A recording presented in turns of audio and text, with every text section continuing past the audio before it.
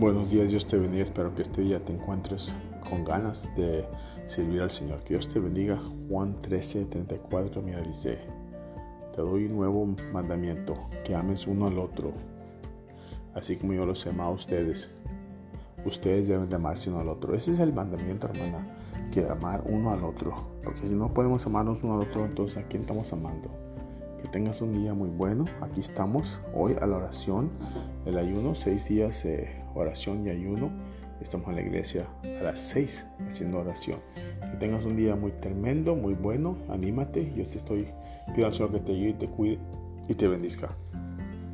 Sigue adelante, sigue creciendo, porque Cristo viene muy pronto por su gente. En el nombre de Jesús. Amén.